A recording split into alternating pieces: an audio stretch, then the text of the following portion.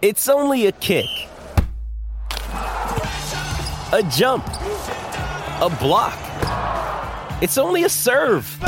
It's only a tackle, a run.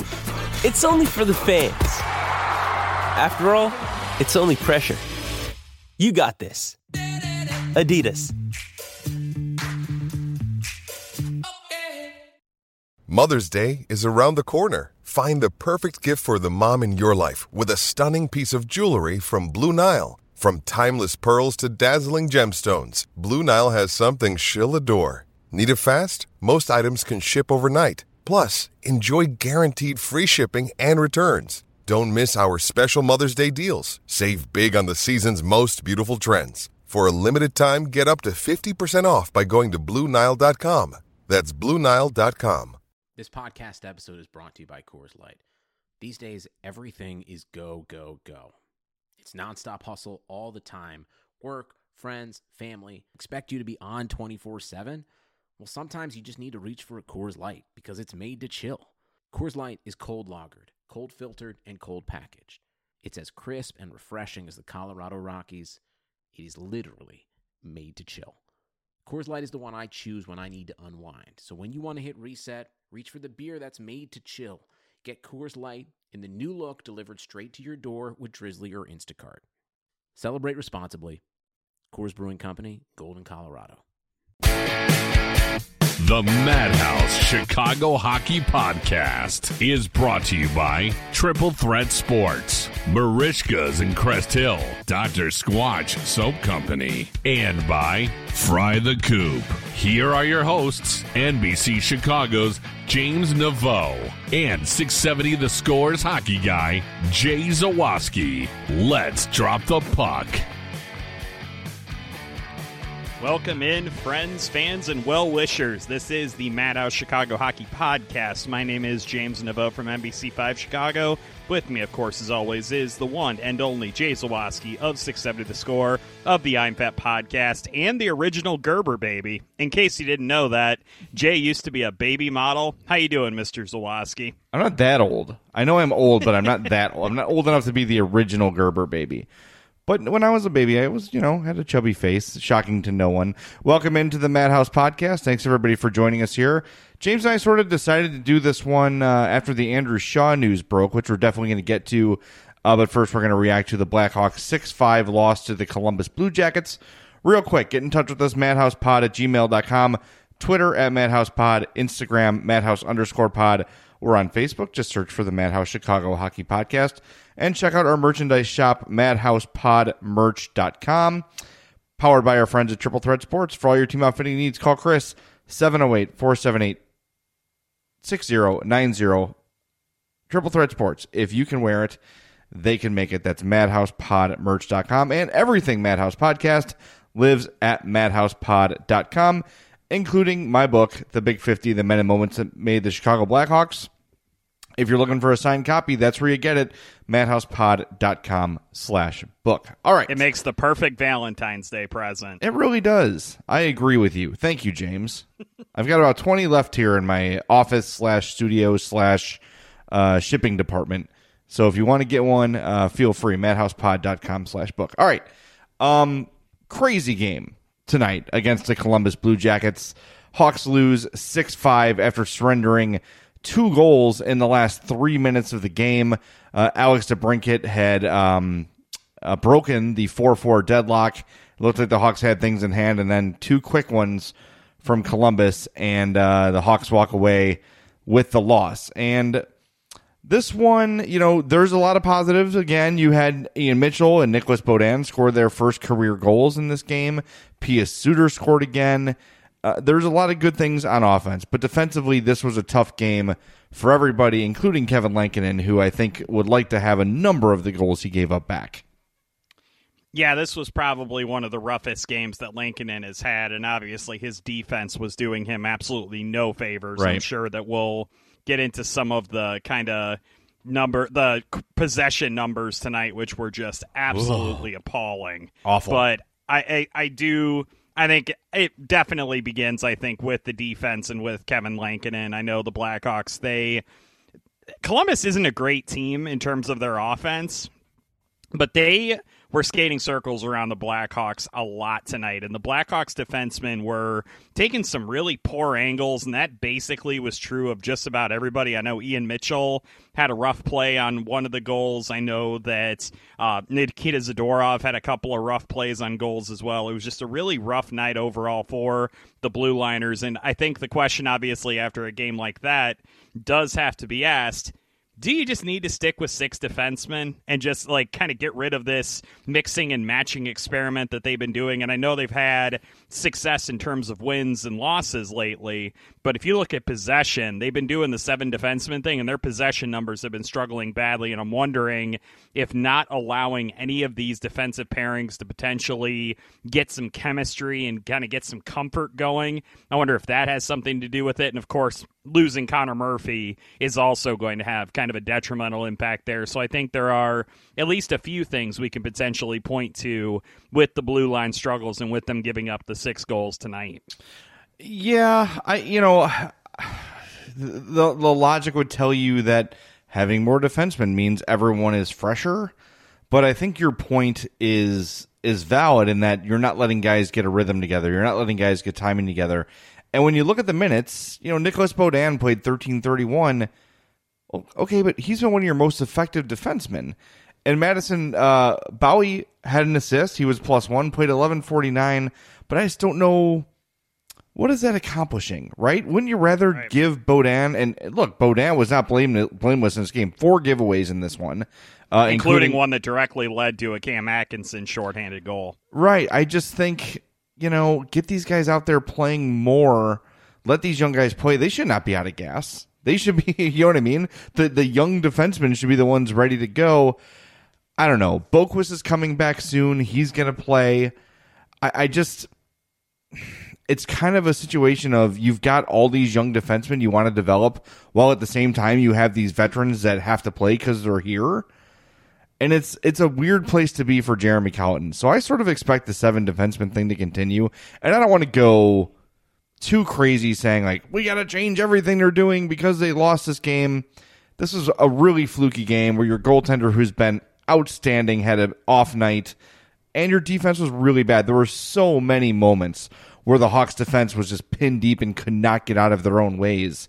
That happened way, way, way too many times. And that's, even when the Hawks have been winning, you and I have talked about our dissatisfaction sometimes with the Hawks system, where it's tough, it's complicated, and that was very well illustrated on the game-winning goal, where you had Duncan Keith, he was on the left D. If you're looking from the goalie's perspective, Keith goes for a poke check, it gets behind him, then Zadorov's got to come from the other side, and he almost gets there. He gets the stick out, tries to interfere with the shot as much as he can, and then his stick's in a way when the shot's made, and it probably redirects the puck a little bit. That's those guys getting crossed up a little bit. Instead of just playing, Keith's got the left, Zadorov has the right.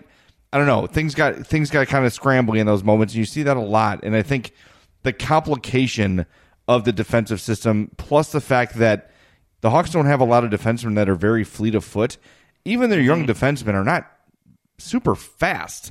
No. So no. I think even, like I said, even in the games they've won, you've seen shifts where it's, 90 seconds, 2 minutes of them pinned in their own zone, just fighting for their lives.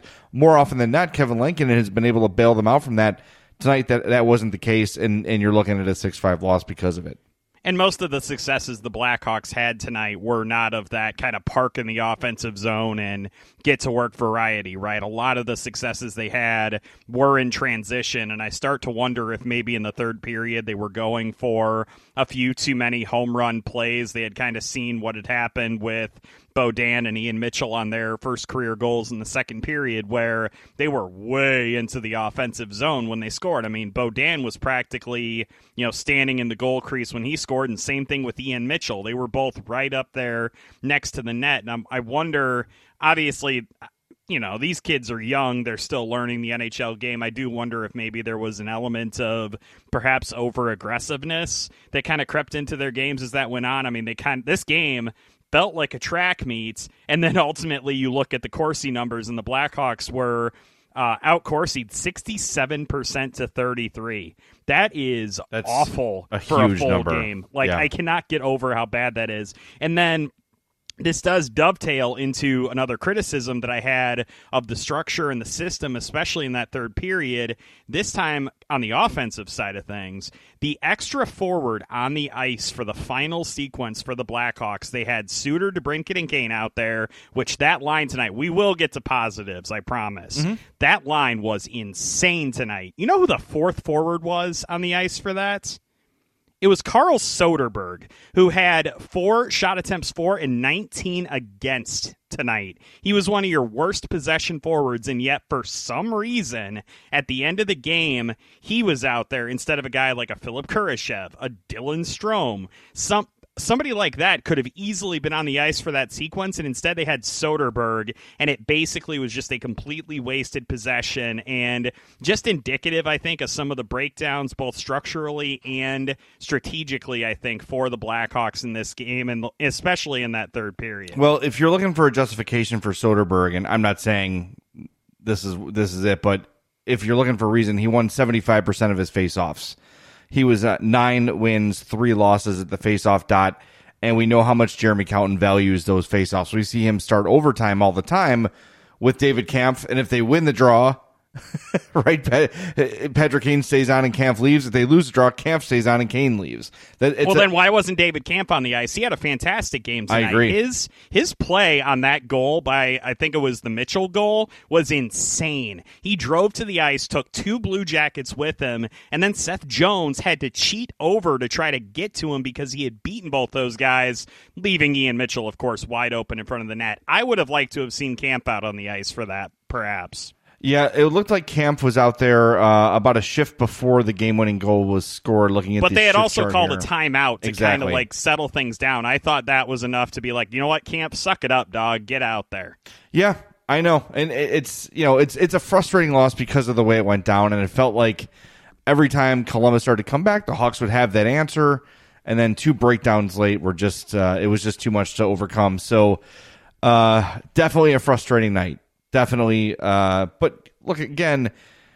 They're competitive. They're in the game. They're minutes away from winning the game. They're 3 minutes away from getting another win.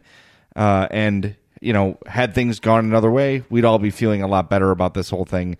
But looking deep into those numbers defensively, it was bad. We keep talking about Matthias Janmark, right? And how he looks good, and the eye test really serves him well.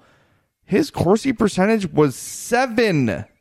It's I don't recall the last time I saw a guy have 2 Corsi attempts for and 24 against. I don't remember the last time that has happened. Say it again. 2 Corsi attempts for 24 against. So if you don't know, Corsi measures shot attempts. So 2 shot attempts for the Blackhawks in the 13:43. Janmark was on the ice, 24 against. Dylan Strome had 5 shot attempts while they were on the ice, 24 against him. I mean, those guys are getting pasted in possession. The Blackhawks basically crazy. had one line tonight. Like, the rest of their lines got completely obliterated in terms of possession. The Suter, Kane, DeBrincat line was well over 2/3 success rate in terms of Corsi. Suter 75%, Kane 68, DeBrincat 66. There you go. The eye test did not lie in this game. No doubt. The eye test did not lie in this one because that line was flying. And man, let's take a second. And I know we've been basking in the glory of how good the Hawks rookies have been, but Alex DeBrincat is friggin' back.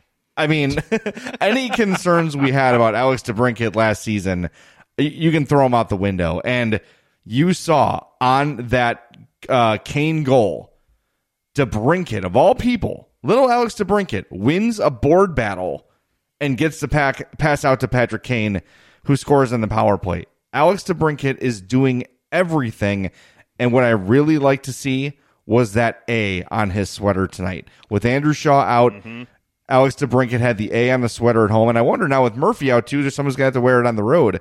We're going to find that out in a little bit too, but love to see DeBrincat rewarded with a leadership role because he's shown it. He's earned it, and it's crazy. At 23 years old, He's one of the most experienced guys on this team. It's really wild, and it's great to see. He has been phenomenal. 3 more points for DeBrincat.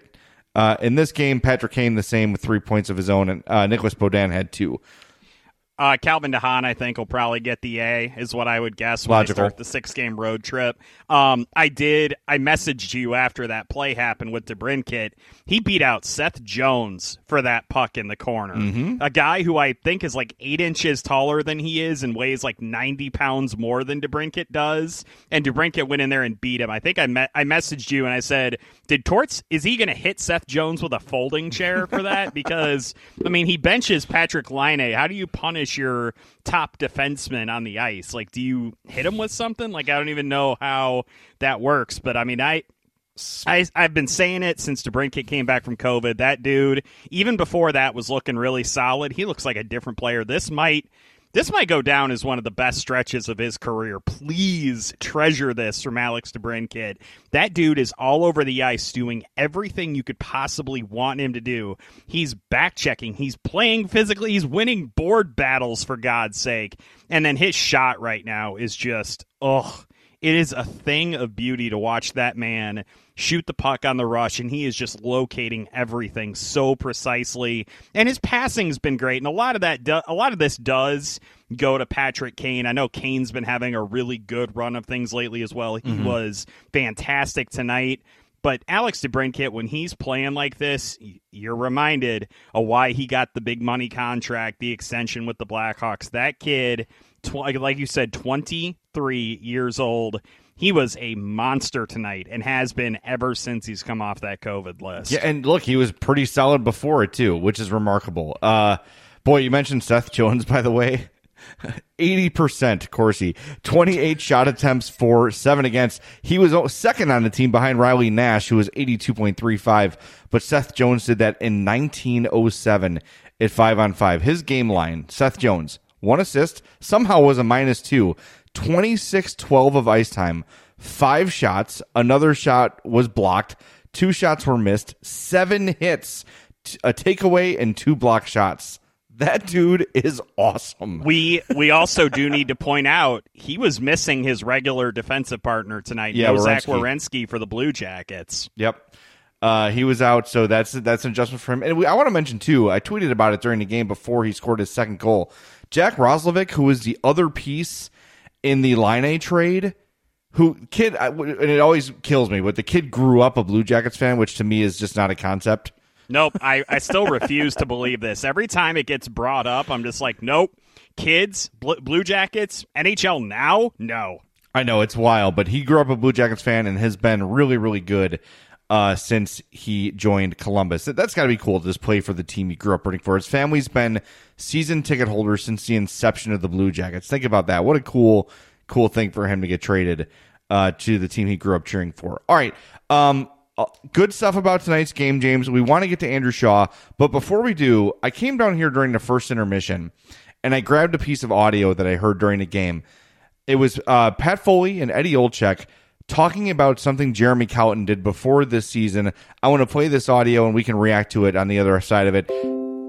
This courtesy of our friends at NBC Sportsnet Chicago. We talked right at the start of this broadcast, all the new guys that the Blackhawks have put in their lineup this year. One thing that Jeremy Colliton did before anybody even showed up to camp, guys like Kurashev or Suter, guys that had never been over to North America, or a guy like Ian Mitchell, there are no off days, I don't think, in the NHL anymore. And so Colliton spent a lot of time watching video from those guys playing in Europe or Ian Mitchell over at DU and utilized that. So when he first saw them this year, before he ever got them on the ice, he was able to have conversations about maybe some things they could incorporate into their games that would be helpful to their pro career. So now, nothing matters until you see a guy in front of you. You coached and you know that better than anybody, partner. But to be able to have a conversation and have a feel for how a guy plays, what his tendencies are, got to think that's got to be helpful to a kid, especially coming over to North America for the first time.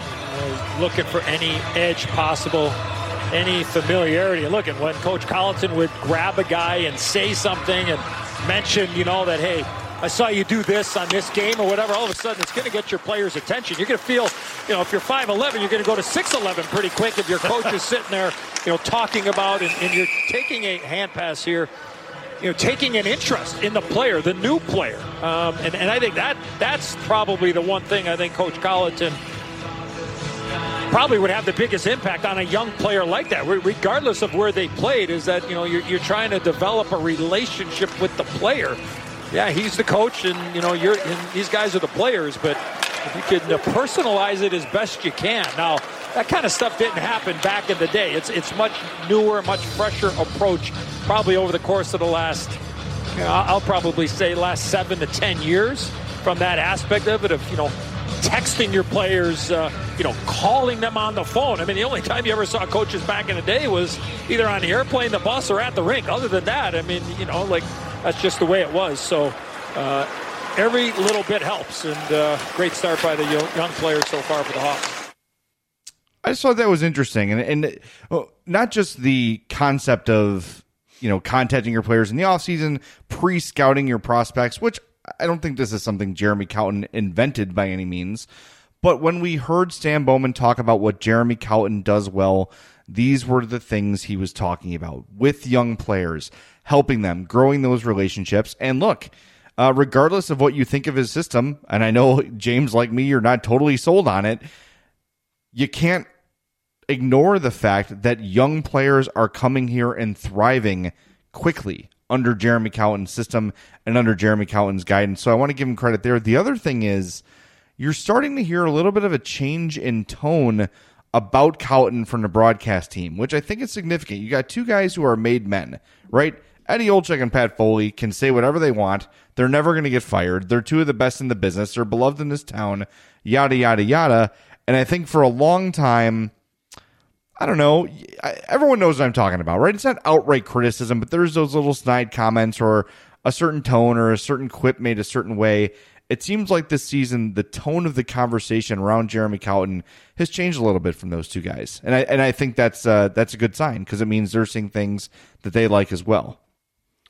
Yeah, you start to wonder if maybe I'm not obviously going to say that it's like an organizational edict or anything like that, but I do wonder if maybe it has something to do with the fact that the kind of expectations and the prism with which you kind of view the team from, whether that's kind of playing into that for Edzo and Pat Foley. And obviously, I think that some of the points that they brought up were exactly right about Jeremy. And he's obviously going to, a lot of trouble right now to scout the team before they got here. And you're seeing the results of this with basically every rookie that is strapped on skates so far this season. I think that you've already seen great progress from Nicholas Beaudin. I know Ian Mitchell's been kind of up and down, had a really nice game tonight. Obviously, we've seen a ton from Pius Suter so far in this season. He was fantastic again tonight.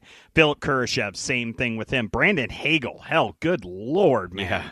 Brandon Hagel is quickly establishing himself as a fan favorite. I know a lot of people on Twitter are kind of gravitating towards him. Even guys like Russell Dorsey, who covers the Cubs for the Chicago Sun-Times, has basically said, this Hagel kid, I like him. He reminds me a lot of a young Andrew Shaw. I'm going to go ahead and point that out. Definitely. But I think with Colleton, I think the change in tone in terms of addressing what he's been doing for the Blackhawks, I would imagine has at least something to do with the change in expectations and kind of the focus of this season. But at the same time, I also do think that there are some results there that you can praise him for and elements of this whole thing that you can focus on that are positive. And I do want to give Coach Colleton a lot of credit for that. And like you said, it is coming from the broadcasters, but it's also coming from the players. I know that Ian Mitchell after the game tonight said it's a bad feeling in all of our stomachs that one got away from us. JC said we got to learn from it and try not to let it happen again. It got away from us. That's something that clearly Colleton said something that got through to those young guys, and obviously they're the ones whose ears he really has to have in order for this rebuild to be successful. And based on some of the comments that these guys have been making, there is some serious buy-in amongst the guys who kind of make up what's going to be the future core, potentially, of the Chicago Blackhawks. I'm glad you mentioned that, and I'm glad that Ian Mitchell said that, because there were a few times tonight where the Hawks would get a lead, and immediately take the foot off the gas, right? You saw it after they went up 4-2, and then you saw it after they went up 5-4. They stopped pushing as hard as they did. That is the sign of a young team. That is a sign of a team that's, they're fighting really hard to get back in the game and to tie it or to take that lead, and then once they do it, there's that little letdown, and they're not talented enough to have those little letdowns anymore. Back when the Hawks were winning Stanley Cups, how many times have we used the term flip the switch, flip the switch, flip the switch? They have the talent to do that. We're going to say, we're down 2 and it's the third. All right, playoff mode, and they would just go and they would win the game, right? This team does not have the talent to take the foot off the gas. Lesson learned. And to hear Ian Mitchell say that tonight is really encouraging, and I'm glad that Colton gave that message to the. I mean, it's obvious to give the message. He's not doing anything wild, but the fact that he said, hey, look, good learning experience, right? And another example of that is Beaudin turns the puck over to Atkinson, and whereas John Tortorella may have benched Beaudin to teach him a lesson, nope, right back over those boards you go, Beaudin. Hey, and Joel Quenneville may have done that too. Maybe. Let's not put that past Q. Sure, and this is why when you've got this new generation of young players, you want a young coach to lead them. Is Jeremy Colton the right coach to lead this team? That remains to be seen. But so far this season, the results with the young players have been overwhelmingly positive. All right, before we get to Shaw and wrap things up, I ran 2 polls on the Madhouse Pod Twitter account. Make sure you follow us at Madhouse Pod. I want to see, have you seen these, James? I'm going to have you guess if you've not seen this poll. Yeah, don't poison the well. I have not seen these yet. Okay, so I ran, first question was, which Blackhawks rookie forward has impressed you the most? I said Suter, Hagel, Kurashev, or Johnson. You want to take a guess on that one? Judging by I'm going to say Suter. Suter, 49%, Hagel, 32%, Kurashev 19, and Johnson was 0, which makes sense. I was almost going to talk myself into Hagel, and then I was like, no, stupid, go with the obvious here. See, I voted for Hagel because expectation versus realization, right? I think we had an expectation that Suter would be pretty good offensively. He's been better than we thought, that's for sure. But I think Hagel's been the most surprising. We joked about, you initially joked about the fourth line farm owned by Stan Bowman out there in somewhere in Canada. I'm sensing a T-shirt for that, by the way. It's a damn good idea. Oh, you're a genius. All right, I got to work on that with Triple Threat Sports. So that's who I voted for, just because of wow, he's a lot better than I thought. All right, same question. Which Blackhawks rookie defenseman has impressed you the most? I have Beaudin, Carlson, Mitchell. I'm guessing that'll be Beaudin. No, I was surprised by that too. Ian Mitchell, 53%. Beaudin 39, Carlson 8. I was very surprised. I'm not going to say that's wrong. It's not wrong, but I thought for sure, just knowing Hawks fans, that they would have said Beaudin. Interesting. I thought so too. I'll go with that. I mean, I have not been unimpressed by Ian Mitchell. Like I had mentioned earlier in the show, I think there's been some up and down to his game for sure, but it's been more positive than negative, at least from my perspective. So I'm okay with that, Madhouse listeners. Y'all know your hockey too. I'm just going to go ahead and say it. You do. No doubt. Speaking of Ian Mitchell, when I first saw a picture of him in camp this year, I sent a picture of him to Joe Zadralovich from Marishka's. I'm like, this kid could be your son or your brother. He looks like a Zadralovich. He's like, I don't see it. I'm like, you're crazy. They have the same coloring, the same hair color. They've got a similar smile. Anyway, you want to smile? Go to Marishka's yourself. Marishka's in Crest Hill, 604 Theodore Street. They're family owned and operated since 1933. They are open for dine-in. So if you're comfortable doing that, or if you're on the fence and you've been thinking about it, I promise you, if anyone's going to keep you safe at their restaurant, it's going to be our friends at Marishka's. They've been doing it right since 1933, and they're not going to change now. Go support these local businesses. Try the poor boy. Try the steaks, the chops, the seafood, the twice baked potato. Lent is coming. The Icelandic cod is can't miss. But everything on the menu is fantastic. Again, Marishka's, 604 Theodore Street. They're family-owned and operated since 1933. Closed only on Christmas, Easter, the 4th of July, and Thanksgiving. So you've got some time to get out to Crest Hill and visit Marishka's. All right, James, before we wrap up this abbreviated post-game podcast, we've got to mention it. We already said Connor Murphy's out for the 10 to 14 days with a hip injury, but much more concerning is Andrew Shaw once again placed on the concussion protocol. And just judging by the tenor of the conversation today, it does not sound good. Jeremy Colton just sort of said it's terrible. There's really not much more to say about it. And boy, it feels like we had just been singing the praises of Andrew Shaw and how much he's meant to the power play and to the team and to everything. And to see him battle back from what happened to him last season, have the success he was having, and then just have it derailed again. It's heartbreaking, man. And I don't want to speculate. I don't want to give Andrew Shaw life advice because it's not my business. But you've got to wonder if he takes a look at his family and his kids and says, I'm not doing this again. I can't go through this again. I got to think about the next 30, 40 years of my life. And if that becomes the case where Andrew Shaw decides to hang up the skates, who could blame him? No, I don't think anybody can, and I obviously am not going to blame him if he wants to come back and play. I mean, that's sure. Obviously, that is totally his decision and should be, and I think what I'll try to focus on right now, just because obviously the alternative is just kind of wallowing in, sadness, I guess you would say, just over something like this happening to a guy like Andrew Shaw. I'm going to focus on the fact that it's such a bummer that his positive presence on this team, which cannot be overstated from the first 14 or so games of this season. He has clearly had an impact on the fourth line farm, so to speak. He's been the one really tilling the crops in that field, I would think. And he's done such a good job of kind of, showing a good example for those young guys. You see the energy that guys like Brandon Hagel and David Kampf play the game with. And I think that having a guy like Andrew Shaw around to kind of learn from and to watch lead by example, I think has been really important. And I would also say that I know a lot of the Blackhawks veterans were really excited to see Andrew Shaw back on the ice, especially after everything that he had been through. I think it meant a lot to guys like Duncan Keith and Patrick Kane to see him back out there and thriving again after all of the concussion issues that he's had. And it really was a punch to the gut today when we saw that news. And I know that Jeremy Colleton obviously was really sad during his presser. He was also angry, pointing out the elbow to the face that Shaw took during that game against Dallas on Tuesday that ultimately led to this concussion. And it's such a shame, and it's such a bummer that, a story that was so good for the Blackhawks and so good for fans coming into this season and through the first quarter or so of this thing. It's such a bummer that this is where the narrative is right now. And whatever Andrew wants to do, if he wants to come back when he's healthy or if he wants to hang it up, either way, obviously, I wish him the best of luck in making that decision, and I really hope that his recovery is a quick one, because it really is a shame that this happened.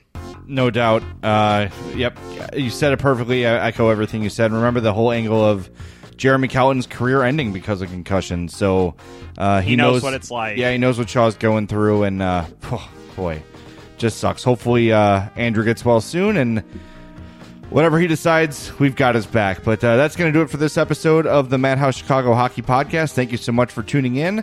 Hawks play again Saturday and then Monday, right? That is correct. Yeah, so I don't know. We'll be back at some point. Stuff happens, We'll do a thing sometime. Or just sort of randomly, we go as the news goes. So we'll be back early next week at the very, very latest. So if we don't talk to you by then, have a great weekend. Stay safe, stay home, do all those great things, and we'll see you on the other side. Thanks for listening to the Madhouse Chicago Hockey Podcast.